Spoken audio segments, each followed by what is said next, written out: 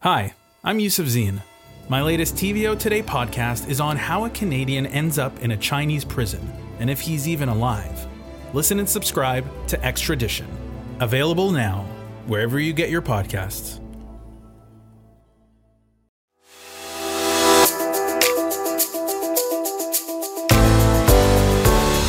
Welcome, everyone, to the On Poly podcast. I'm Steve Pagan. And I'm John Michael McGrath. During this 43rd Ontario election campaign, we're podcasting every weekday. Today on the pod, they're off. The writs have been drawn up and Election 43 is underway. We'll do some Civics 101 on election calling. We'll compare opposition party transit plans. We'll consider how to get more nurses on duty. And a look at what Get It Done means for the Tories. It's Wednesday, May the 4th, 2022, so let's get to it. Hey there, partner. You drop any writs today? As I am not the Queen of Canada's representative in Ontario, I neither dropped nor drew up nor issued any writs, though, of course, the Lieutenant Governor, Elizabeth Dowdeswell, did issue the writs of election today for Ontario's 124 ridings. I'm very happy to hear you put it that way because, of course, every time an election is called in Canada, every journalist who doesn't know any better, every political person who doesn't know any better, they all say, we're going to drop the writs and away we go. And of course, we don't drop any writs. In fact, David Onley, the former Lieutenant Governor of Ontario, sent me an email yesterday, John Michael, assuring me he has never in his life, not during the 7 years he was Lieutenant Governor, never once did he drop a writ. He always drew them up. And of course, the writs are, well, maybe you should explain. Tell people what the writs are so that they understand that you don't drop them, you draw them up.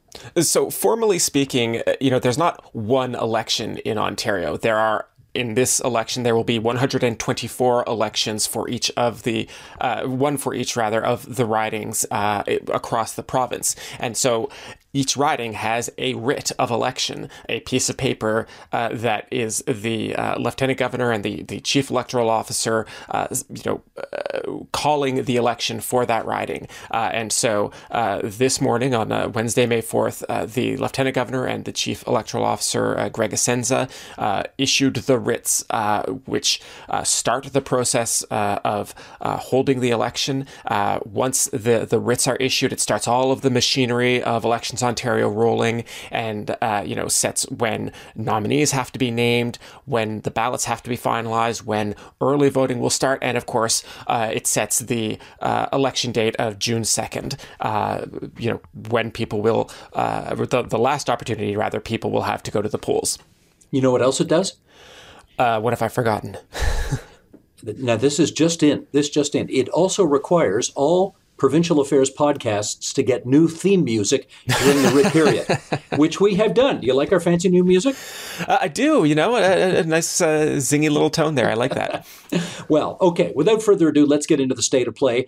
Obviously, as I love to remind people, polls are a great indication of what people thought yesterday. They do not tell you what people will do on June the 2nd. Given that proviso, what's the state of play today? We have two polls out today, at least as we are recording this. There might be more coming later in the evening. The first is from Ipsos. It was conducted for Global News. It shows the Tories well ahead with 39% of decided voters. The Liberals and NDP basically tied for second. The Liberals with 26%, the NDP with 25%, and the Green Party at 6%.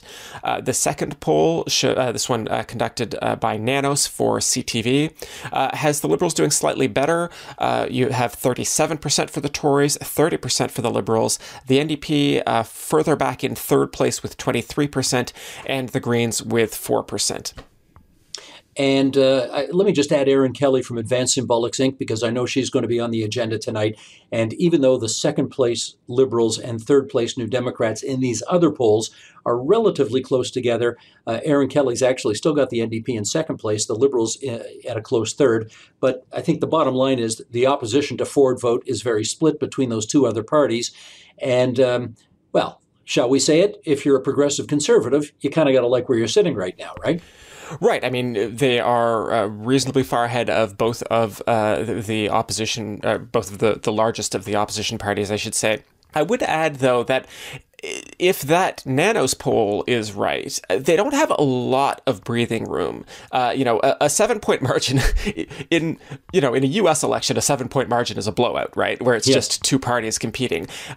With 37% to 30%, the Tories probably still get a majority, but it's tighter than they would like. To be a lot more comfortable, they would really be hoping that Ipsos poll with like the 12-point lead, the 13-point lead, that's the one they really hope is correct. Sure. Now, let's spend a bit of time here going through some of the announcements. As of course, all the parties are making announcements every day during the course of this campaign. And even though you and I are speaking here on the first full official day of the campaign, I'd say the most intriguing policy pronouncement that's been made so far was a couple of days ago, so before the writs were drawn up, and that was the Liberal plan, which very much evokes something having to do with beer. But this is not beer. This is Buck a Ride, not Buck a Beer. And, the Liberals think they've got a winner here. What do they say? Stephen Del Duca announced that if the Liberals form government, he would set basically all transit fares in the province. That's both the provincially operated transit services like GO or Ontario Northland, as well as all municipally operated transit services like the TTC in Toronto or OC Transpo in Ottawa to $1 a fare. A bunch of reasons that he wants to do this.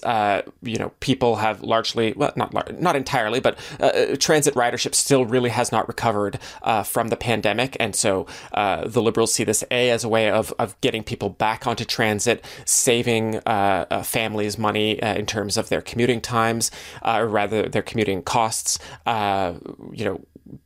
hopefully saving them gas money. If you're getting on the bus, you're not taking your car as often. Environmentally, they want to, keep cars off of the highway if they can.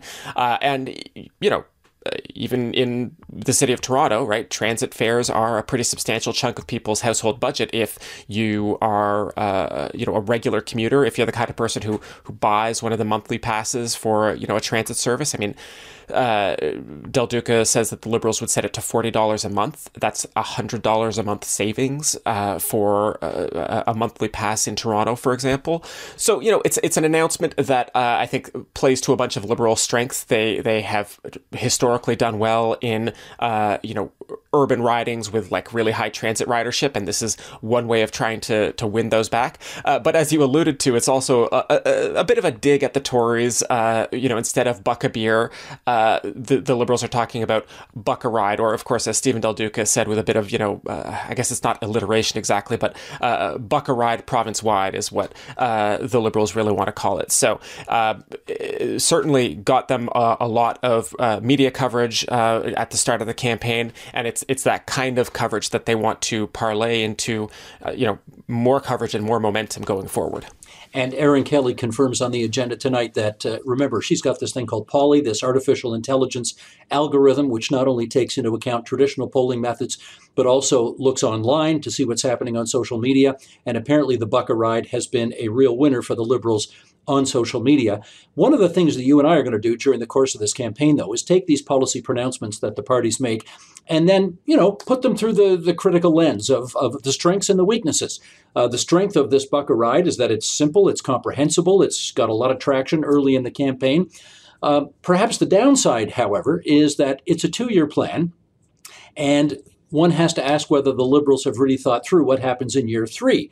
Once you subsidize transit riders to the tune of $700 million in the first year and maybe $1 billion in the second year, what happens in year 3? Do the fares go back up to what they once were? And can you imagine any government allowing that to happen? So the issues of whether the thing's been really thoroughly thought through, I think, are there. Right. And, it's kind of a funny position we're in at the moment where, even the Conservative Party's position on public transit is to spend just, sums that would have been unimaginable even a few years ago on transit building. The Liberals want to, massively subsidize fares. The NDP and the Greens also have proposals to substantially subsidize the operations of transit and not just the building of it. And yet, when the Liberal announcement came out, of course, I follow many transit advocates on Twitter, and many of them were just, so miserable in the sense of, this did not meet what they thought transit needed, right? And everybody always has their imagined idea of what the proper transit policy should be. So, I think one of the fair criticisms of this Liberal policy is that this will be enormously expensive for transit operators, even if the province does replace a lot of the revenue that the fare box or that is going to not be coming in from the fare box. What happens if this succeeds, right? If this succeeds as the Liberals want to, are we not just going to just absolutely pack buses and subways? Are they going to be even more crowded than they were pre-pandemic? And like, if you had to ride the subway in Toronto pre-pandemic, it wasn't always a treat. So, one of the fair criticisms, I think, is that this doesn't necessarily set up the transit operators for, long-term stability. As you've alluded to, it's just really a 2-year plan. And, the NDP have said their solution that they've backed for many election cycles now of restoring a permanent 50% operating subsidy that used to exist before the Harris government was elected. They would just restore that and give transit operators a much more stable financial footing. Obviously, all of this is going to continue being argued over in the days to come.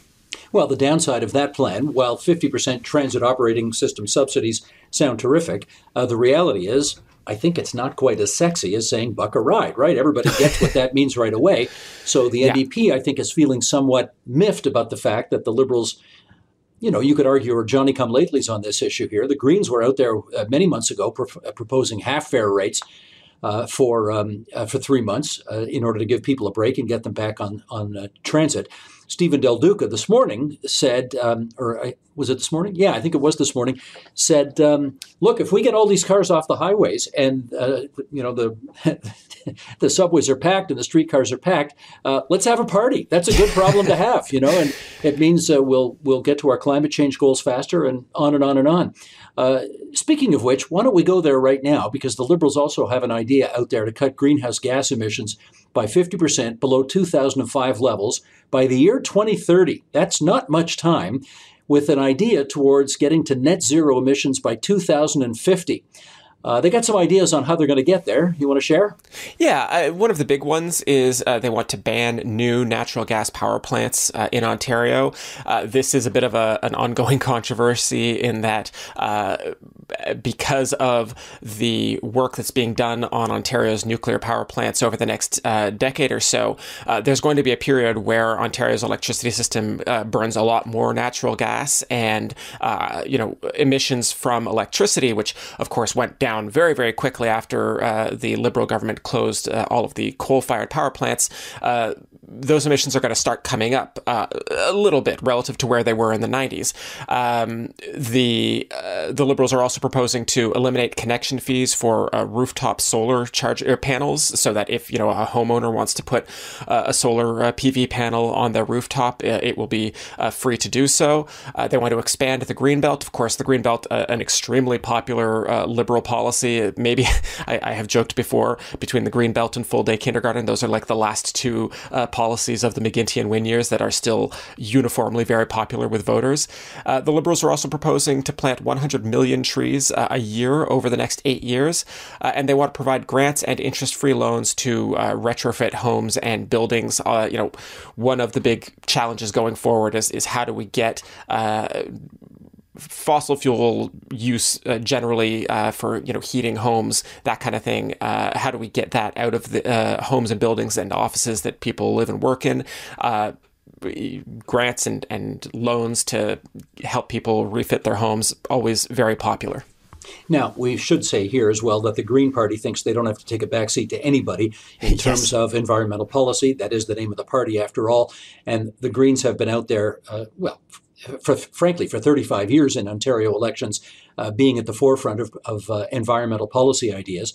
The NDP, quite a long time ago, actually, during the past few years, proposed their Green New Deal, which incorporates many of the same ideas. I think it's fair to say, and you can give me some detail on this if you want, I think it's fair to say that the three so-called progressive parties are all kind of championing the same kinds of ideas as it relates to improving the environment. We should note that the environment is really not a big vote getter right now. When you ask people what they're concerned about, it's inflation, it's affordability. The environment is so far down the list right now. It's not, I mean, it isn't funny. It's so far down the list right now. And I think it's also, I think objective observers would say that the progressive conservatives have the least to say about the environment. They certainly had precious little to say about it in the budget. And if they get reelected on June the 2nd, it's not going to be because they had the best environmental policies going forward. They're sort of being outspent and out-ideaed by all the other parties on this. No, I think that's right. And, even, the Liberals, we've just talked about their environment plan. There are other issues that I think they will want to talk more about in the campaign. You mentioned, affordability. So the Liberals have not yet brought forward a housing plan. I'm told, because I keep asking, I'm told that one is forthcoming. But there's an order to which political parties want to talk about their preferred issues. And one of the things that the Liberals are doing right now is still really, introducing Stephen Del Duca to voters. And so that's part of what they're doing with the whole Buck a Ride thing is, give the voters a relatively simple, one might even say simplistic policy, and associate it with their leader, get his name out, get his face out, get him on the news, get it to the point where voters, when they see Stephen Del Duca's face on, CP24 in a dentist's office with the sound off, they can at least recognize him and say, oh yeah, that's the Liberal leader. Because, I don't think it's unfair to say at the moment that's not really where the median voter in Ontario is right now. Stephen Del Duca is still a relative unknown. But as they get his face out, as they get some of these easier to sell issues out, they are going to bring the more detailed policy ideas, the things like the housing policy, more cost of living ideas out after they've sort of laid the groundwork. Then they're going to do the stuff that's maybe not more complicated than the bumper sticker, let's say. While the Liberals were putting out their idea for Buck a Ride, the New Democrats were trying to put some more meat on the bone of their idea of increasing the number of nurses who are working in this province. We well know that a lot of nurses have decided to leave the field over the past year because of past couple of years, actually, because of COVID-19. They are stressed, they are overworked. The government is trying to pay them lump sum bonuses to keep them on the job. The NDP says they've got a plan to create 30,000 new nurses in the province of Ontario, and a big way to get there, they say, is to recognize the credentials of foreign-trained nurses, which heretofore, for whatever reason, has not been done in any significant way in the province of Ontario. What are the likelihood of that being able to happen? Well, if the NDP were to form a majority, regulatory colleges are controlled by the provincial government. I mean, they are kept at arm's length for, usually very good reasons. You don't want the provincial government interfering in, the micro qualifications of doctors and surgeons, because doctors and surgeons are very specialized, that kind of thing.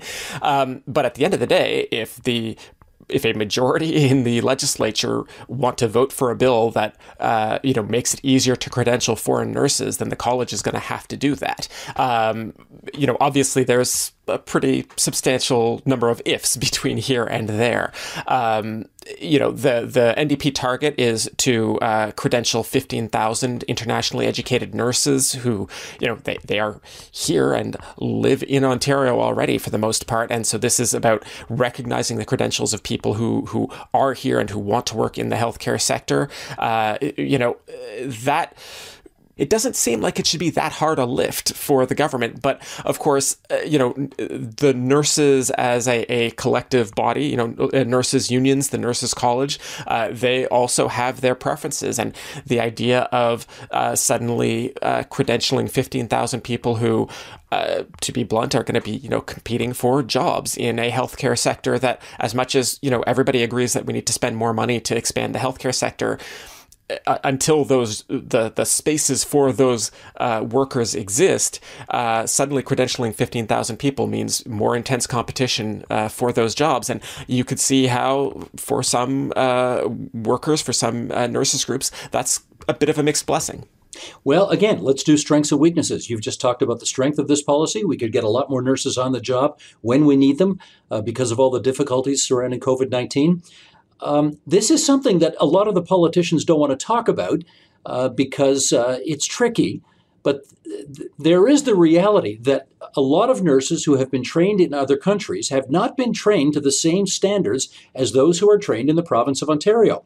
And it's not just turf protection that prevents nursing associations, or frankly, this works for doctors as well, the Ontario Medical Association. It's not just turf protection, which has them in some cases opposing credentializing foreign trained doctors or nurses in the province of Ontario. It's got to do with the issue of whether or not they have been trained to the same high standard as nurses or doctors in the province of Ontario. If they haven't been, do you want them running around in your hospitals or doctors' offices, performing the work of healthcare?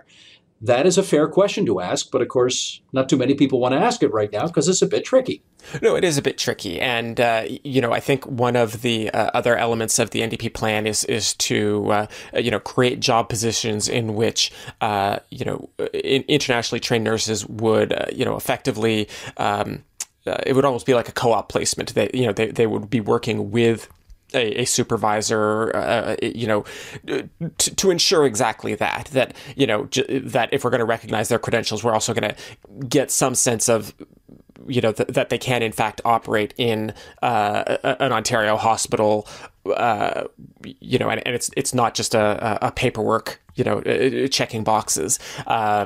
It is a really, really touchy issue. And so much of healthcare is. I mean, one of these other issues that comes up perennially is, allowing nurses to do more of the work that is currently reserved for doctors. And it's exactly the same issue of, you could save costs by letting, nurses do some of the procedures that we currently reserve for doctors. But people, not unreasonably, the first priority is always patient safety and patient health. And you don't necessarily make people feel comfortable by saying, oh yeah, that thing that is normally done by a doctor, we're going to let a nurse do it today. Mm-hmm. Now, let me ask you a question that I suspect you have not been asked before. And that is, have you ever been in a situation where you've got $10 billion burning a hole in your pocket? No, I've never had that fortune. I kind of thought that would be your answer, but the 10 billion figure I didn't just pluck out of thin air. There is a method to my madness here, and that is Premier Ford was in Brampton this morning, and while he didn't acknowledge that it would cost $10 billion to build Highway 413 across the top of the GTA, that seems to be a number that a lot of people are comfortable using right now. The Premier is not using any number in particular right now in terms of the cost of the thing, because he says if you're going to put something out for tender, you certainly don't want to tell prospective bidders how much you've got available to give to them. You want them to come in with their lowest number. But a lot of people are using $10 billion right now, so let's stick with that. Premier Ford wants to spend that $10 billion building the highway across the top of the GTA, the 413. Already, the opposition parties have said, forget it, we would not build that highway if we were in power. We'd take that $10 billion. And in the case of the Liberals this morning, who were in Etobicoke, Doug Ford's backyard, Stephen Del Duca said, I'd put it towards building 200 new schools and repairing or renovating 4,500 others. That's one of the ideas that's out there. You heard any others? Well, of course, the Green Party just flat out doesn't want to build the 413 at all, and they, have other ideas of what they could spend the $10 billion on. Different environmental priorities, things like protected bike lanes, better transit spending. The New Democrats also have opposed building the 413. Transit tends to be one of the big ones that can soak up that kind of a large sum.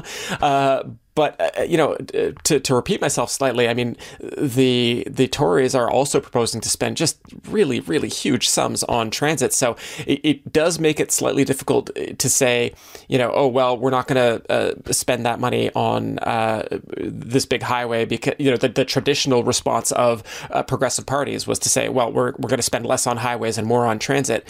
And Doug Ford is saying, well, actually, we're just going to spend a lot on everything.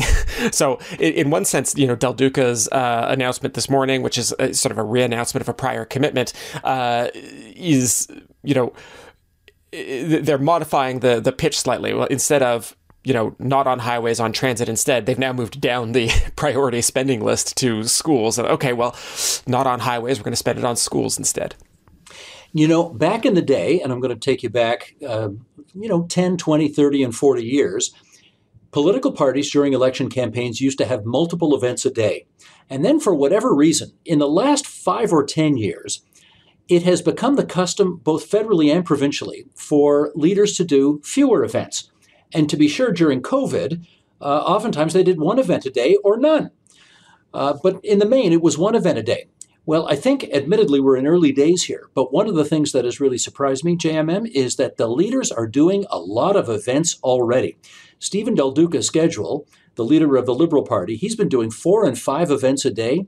I know that Andrea Horwath had started with just 1 or 2, but today she's got a whole bunch of events going. Tomorrow she's going to be in Scarborough for, I think, 4 or 5 events that day. Doug Ford has not done a lot of events so far because he's been holding off in anticipation of tonight. Big rally tonight. Give us some deets on that. The Tories are holding a big rally at the Toronto Congress Centre. This is out in Etobicoke North, right? This is a place where Doug Ford has held numerous events in the past. He likes the space. He likes the big rally environment as well. At least he certainly did pre-COVID. And so, I think we can expect this to be, a pretty big kickoff event. We'll get a speech from Doug Ford, and the Tories haven't done a lot of work with the leader of the party setting out the narrative of the campaign, if I can put it that way. We had the budget speech, but of course the budget speech is delivered by the finance minister, not the premier. And so now we'll get the leader of the Progressive Conservative Party really starting to put the message of their campaign out to the public in a big way. I think one thing we're going to find out tonight is that whoever shows up to the Toronto Congress Centre for that PC party rally, they are clearly not fans of the Toronto Maple Leafs, because anybody who's a Leaf fan will be staying home watching it on TV tonight, as, I'm sorry, Premier Ford, as I am. I'm not going to your rally tonight. I'm staying home to watch the hockey game. Anyway, okay, moving right along. You mentioned the budget just a second ago, and let me pick up on that, because we didn't get a chance to talk about the fact last week because the budget was read by Peter Bethlenfalvy, the finance minister, but then the House the House broke for the summer, and there was no budget debate. So can you actually tell me, I know you hinted at this last week, do we have a budget now technically, or don't we have a budget? Because the budget wasn't debated or passed. So the province of Ontario does not have a budget right now for the fiscal year of 2022 to 2023. What we have instead is what's called interim spending authority. Last fall, the Tories passed a bill, and this is a pretty routine piece of business, that gives the government the authority to keep spending money after the formal start of the new fiscal year on April 1st. Basically a bit of a stopgap. I think it's about $160 billion they're allowed to spend, which is not the full balance of the budget that was presented last week. So in theory, actually, they do not need to bring the House back until September, at which point they could bring a new budget back, or they could just wait for the fall economic statement. In practice, my sense is that they would want to bring the MPPs back for a very short summer session, pass this budget, and then, break until the fall. Of course, this is assuming Ford wins. That is indeed, presuming that the Tories are reelected with a majority, and they get to bring this budget back. Of course, there was a little bit of a diciness there for about an hour or two after the budget was introduced, because Finance Minister Peter Bethlenfalvy did not initially commit to reintroduce this budget as is, word for word, so to speak, if the Tories are reelected, and that caused a bit of a hubbub. And then the Premier's office did send out a statement saying this budget will be what we reintroduce, no ifs, ands, or buts. Right. Let's talk some identity politics here on this first full day of the campaign. This is not really a big feature of Tory campaigns, but it is for Liberal and New Democrat, and to a certain extent, Green campaigns as well. And I note that the NDP put out a press release earlier today with a very detailed list of who is running for their party in the 124 ridings across the province. And they have said, for example, women and non-binary people make up 55% of their candidates. Racialized candidates are 33%. People of color, 26%. I'm not quite sure how those two things are different, but anyway. Two-spirit LGBTQ plus candidates, 12%. Black candidates, 7%. People with disabilities make up 7% of the NDP candidates. Youth candidates, 6%. Francophone, 4%. Indigenous candidates, 3%. And overall, the NDP says 80% of all of their candidates belong to one or more so-called equity-deserving community. So I don't know that there's a question emerging from this. I know the Liberals have said, John Michael, that they're very proud to have more than half of their candidates being female for the first time ever. Is this important as people consider who to vote for? Obviously, some parties think they do. Other parties don't think so at all. Yeah, I'm not quite sure what to say about this because, as you say, I don't think there is somebody out there who is a leaning conservative voter, but is, turned off because they don't have enough people of color in their candidates or in their caucus as it existed before yesterday. For the NDP, though, I mean, this is an important issue for not just the NDP, but for progressives generally. And it matters who parties recruit. And so I do think, for the NDP to say this and to do the work of recruiting these candidates and finding these different diverse groups to draw talent from, it's notable, it's important, and I think it is distinct certainly from what the Tories have done, and the Liberals, as we've mentioned, they have tried to get 50% of their candidates to be women, which that target is met. They haven't, I believe, met their target on young candidates last I heard. They were going for 30 under 30, and they only have 11 at the moment. Right. So I don't necessarily think any of this is going to change a lot of votes, but I think it's notable, and I think it's even praiseworthy in this context. Let's do one more item here, and of course. Everything that happens south of the border seems to have an impact on what happens here. And even though the Supreme Court of the United States has not formally released its ruling on what is expected to be an overturning of a nearly half-century-old decision on abortion, namely Roe versus Wade, there was a draft that emerged, and politicians in Canada, even those running for office in the middle of an election campaign, are expected to comment on whether it will have an impact on things here. What are you hearing, John Michael? So the day after that draft opinion leaked, all three opposition parties put out statements basically saying they support a woman's right to choose and, criticizing the Tories for having members of their caucus who have been endorsed by anti-abortion groups. I think most prominent in some people's minds is Sam Oosterhoff, the relatively young Tory MPP who in a speech out front of Queen's Park said he wanted to make abortion unthinkable in this generation.